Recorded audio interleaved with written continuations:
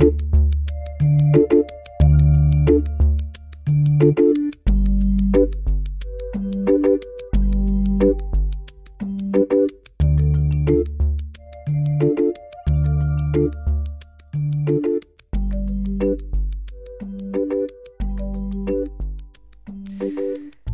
is the Animal's Eye View podcast, and I'm your host, Lizanne Flynn. In today's episode, I decided to do a Facebook Live video event and incorporate that into part of this week's podcast. And so you might be hearing me mention a couple of people's names that happen to step into our Facebook group, the Animal's Eye View.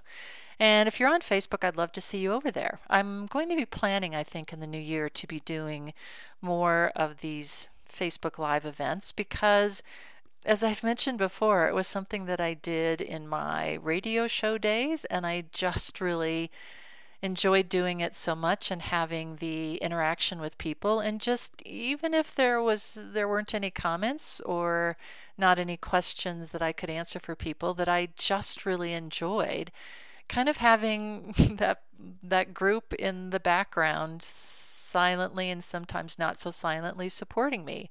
It just felt really good to me. So that's what we did for today, and I hope you enjoy today's podcast. Just now turned Audacity on, so that's great. And again, the nice thing about Audacity is that I can edit. And it's amazing how many little verbal tics and ums and things like that anybody I think probably normally makes as they communicate get edited out because, at least to my mind, they're annoying. And so I have the luxury of editing them out, so at least it sounds a little bit smoother.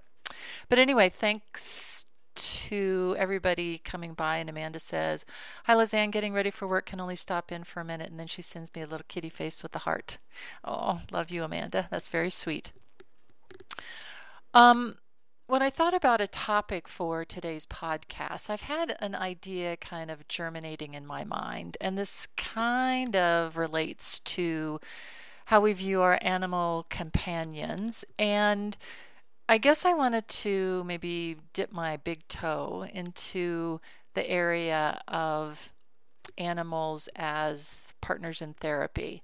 And when I say partners in therapy, I'm not necessarily talking about service animals or therapy animals. And yes, there is a difference, and we can chat a little bit about that. But it's becoming more and more prevalent, and it could be that you guys know how energy works and how the universe works, that it seems like this is maybe something whose time has come, that we begin listening to and actively enabling, I guess probably is a good word, all of the companion animals in our lives, and we'll get to animals in the wild in just a second, to actually become active partners in perhaps whatever interpersonal work that we're doing. And maybe we can make it even a broader umbrella rather than just therapy, as in psychotherapy, that we could just talk about interpersonal work. It never ceases to amaze me that occasionally, and as I said, it's starting to happen more and more often, animals are starting to hold up more mirrors for us in our lives, so that we can take a look at ourselves from an energetic level, on an energetic basis, and begin to see more clearly how perhaps our own imbalances of energy, temporary as they may be, impact not only our own energetic environment and energetic fingerprint, if you will, but also the energy environment of the animals with whom we share our lives. It's such an interesting thing to me that, as I said in the last podcast, occasionally I have clients say, "Wow, that's not what I was expecting," when we do an animal communication session.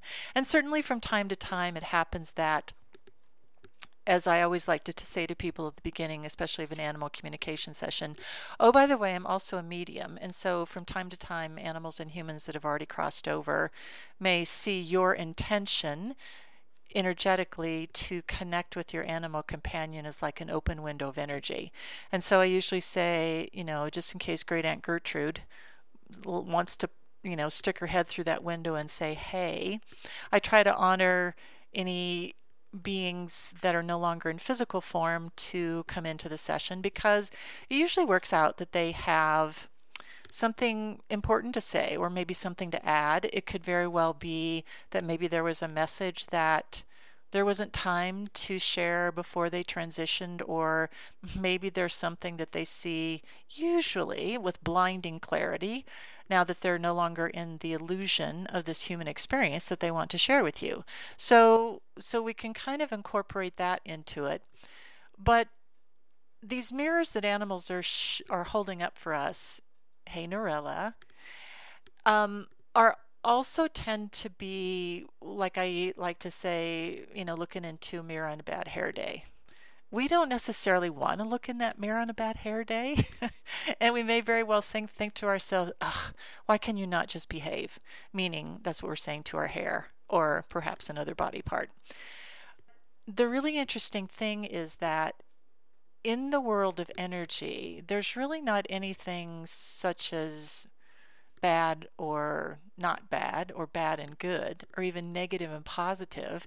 It's really just more a matter of energy has a will of its own, and it's really best if energy flows. Now, sometimes that flow can be kind of a slow trickle. Sometimes it can be like Niagara Falls and the Amazon River, and any river in any state where you happen to be that flows actually quite rapidly, depending upon, I'm here in Colorado, so depending upon the snow melt in Colorado. But this energy, it needs to keep moving. It doesn't do really well when it's stuck, if it's not meant to be stuck. And I guess even the word stuck and unstuck kind of has a little bit of a meaning to it.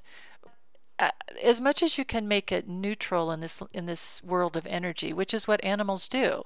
And in holding up these mirrors, it's not that they're pointing out imperfections. It's more that they're pointing out areas where, if the energy can flow more smoothly for you, guaranteed the energy is going to flow more smoothly for them. And hypothetically, let me just share with you, maybe like a composite. Hey, Mona's in the chat room.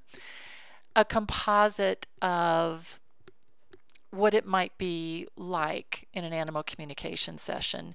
Say, for instance, you're in a relationship and your partner decided that he or she would just love to have a new cat. And well, you already have a cat and a dog, and being perhaps a person of balance, Libra and Virgo come to mind. Just kidding. I don't mean to call out Libra and Virgos. Because, as I've said before, I know enough about astrology to be dangerous, obviously, and that's not very much at all.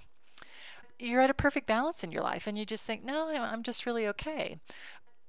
For whatever reason, and perhaps magically, because this is how these things happen, your beloved partner happens to volunteer at a local animal shelter, and there's this adorable little kitty, or maybe senior kitty, or whoever, that really seems to have caught their eye.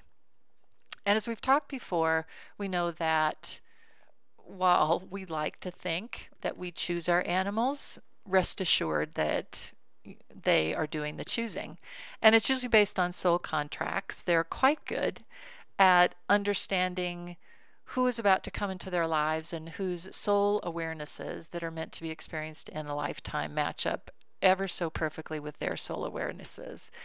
And so I'm sure any of you who volunteer in shelter might have heard stories before of the shelter staff saying, yeah, so-and-so was adopted out, but the funny thing is that they came back, and they've come back like 3 times.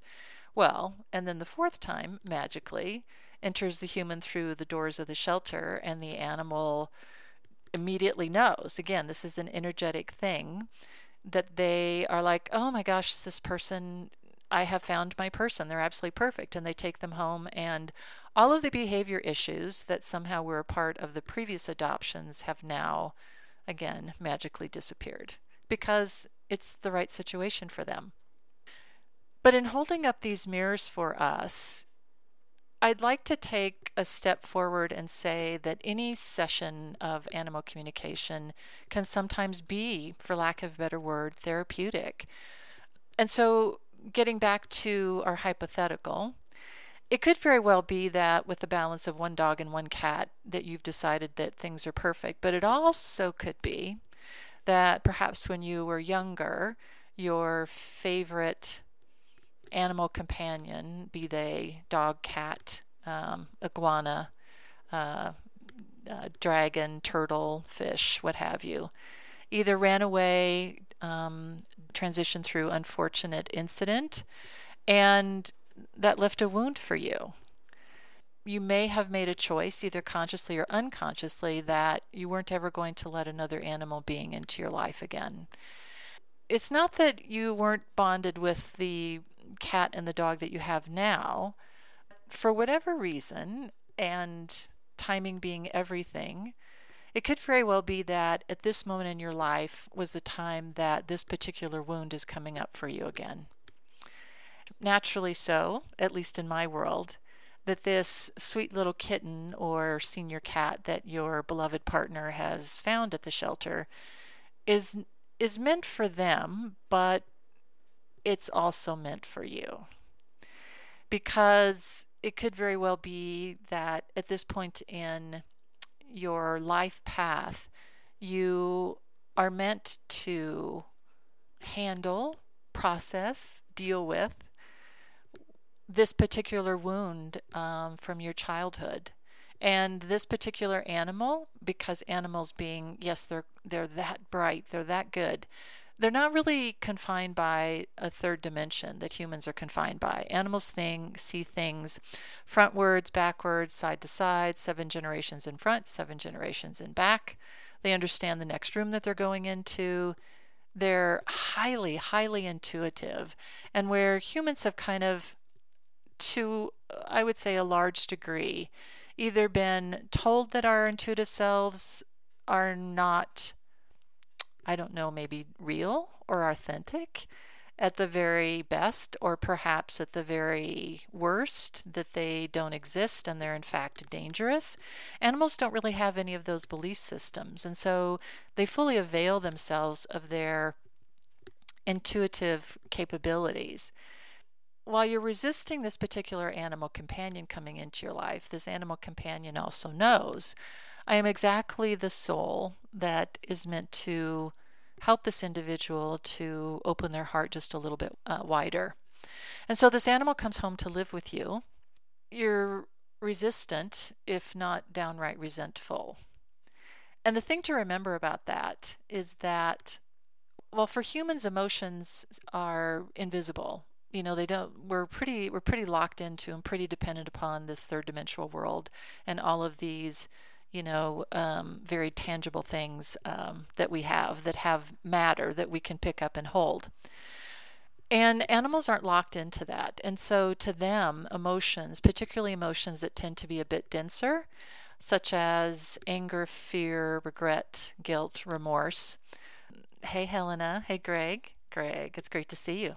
We forget that they have actual, in the world of energy, tangible existence.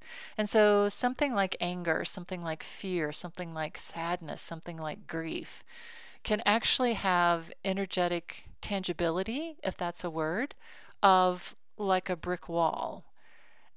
We might feel that as humans, but we're also kind of used to just shoving our emotions, and certainly our shadow emotions, kind of to the side because we're not comfortable with that part of ourselves.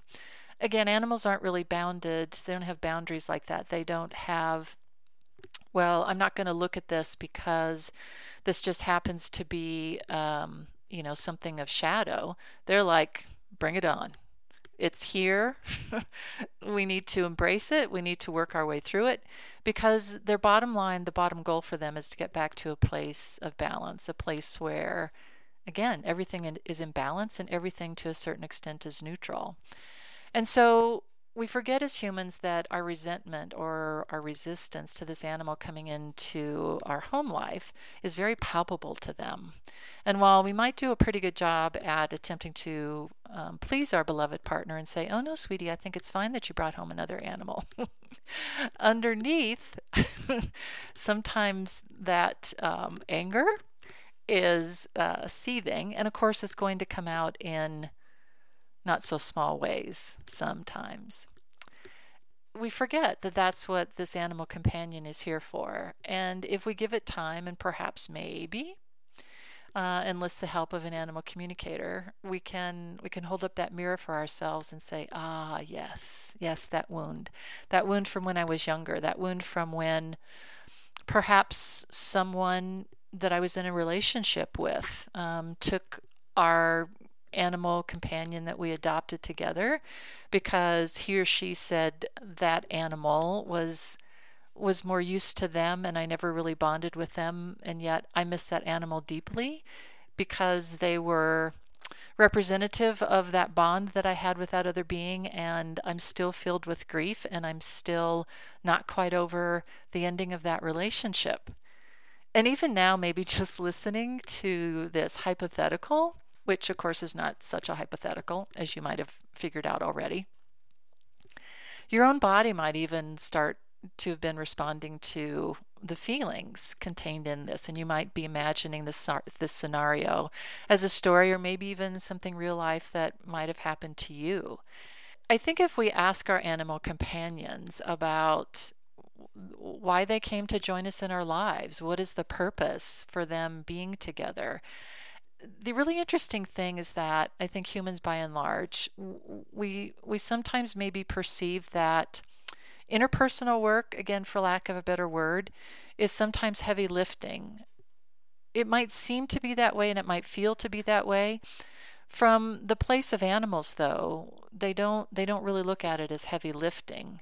Again, their bottom line, their goal is, oh, okay, so this thing is in the way. How can I either move around this thing, make this thing smaller, make it disappear, maybe move it off to the side? Even if you've noticed how your own animal companion is, they constantly seek out joy. They constantly seek out the thing that's going to make them feel the best. If it's a nap in the sun, so be it. I'm going to nap in the sun for the rest of the day. They don't really care about going for a walk. They don't really care about the fact that you have to vacuum the place where they happen to be laying in the sun. They might very well look up at you and kind of go, yeah, no, I'm not moving. The sun, oh, the sun is amazing. The sun fills my body with energy and it feels so warm and so soft and so, no, I'm not going to move simply because you want to vacuum. I don't know about you, but I really admire beings who live their lives like that because I think by and large, they really have an amazing existence because they're only guided by joy. And I think in contrast, humans were guided by lots of other things. And I think for a lot of us, joy may be kind of far down on our list. Again, that's the reason why animal companions come into our lives, is to remind us of the joy that we're supposed to be feeling and that we can feel, and that if we choose to, if there's something standing in the way of that joy, we can really choose to do as the animals choose. We can look to see what's in there. We can be brave enough to open up the box. We can understand by stepping into that place of wounding, we will feel it likely just as deeply as we did before.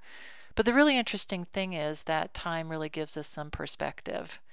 And so, again, with the support of a counselor, a therapist, could even be just another family member, a good friend, someone to prop you up, someone to give you support while you take a look at this wound, you can figure out and you can come to the realization that this is the reason why this new animal companion came into your life. And you can be really grateful for that. And you can allow yourself to be gentle with yourself. You can allow yourself to understand that there's nothing wrong with you. There's no diagnosis that needs to be made. There's just a return to the beautiful, wonderful place of joy and lack of resistance, which is where every single other animal living on the face of the planet is, even in this very moment that we speak. I'll open it up for any questions for the people that happen to be in the Facebook chat group. Anything that I can help you with animal companion wise, medium wise, any questions that you might have before I put an end to the podcast. And I'll give it just a moment. Don't be shy, anybody. Say what's on your minds. Say what's in your hearts. Nobody? Okay, good. Well, I think what I'm going to do is let me step over into Audacity just for a brief nanosecond. Oh, this is absolutely perfect. I see where Audacity is. I'm Lizanne Flynn, and this has been the Animal's Eye View podcast. See you next time.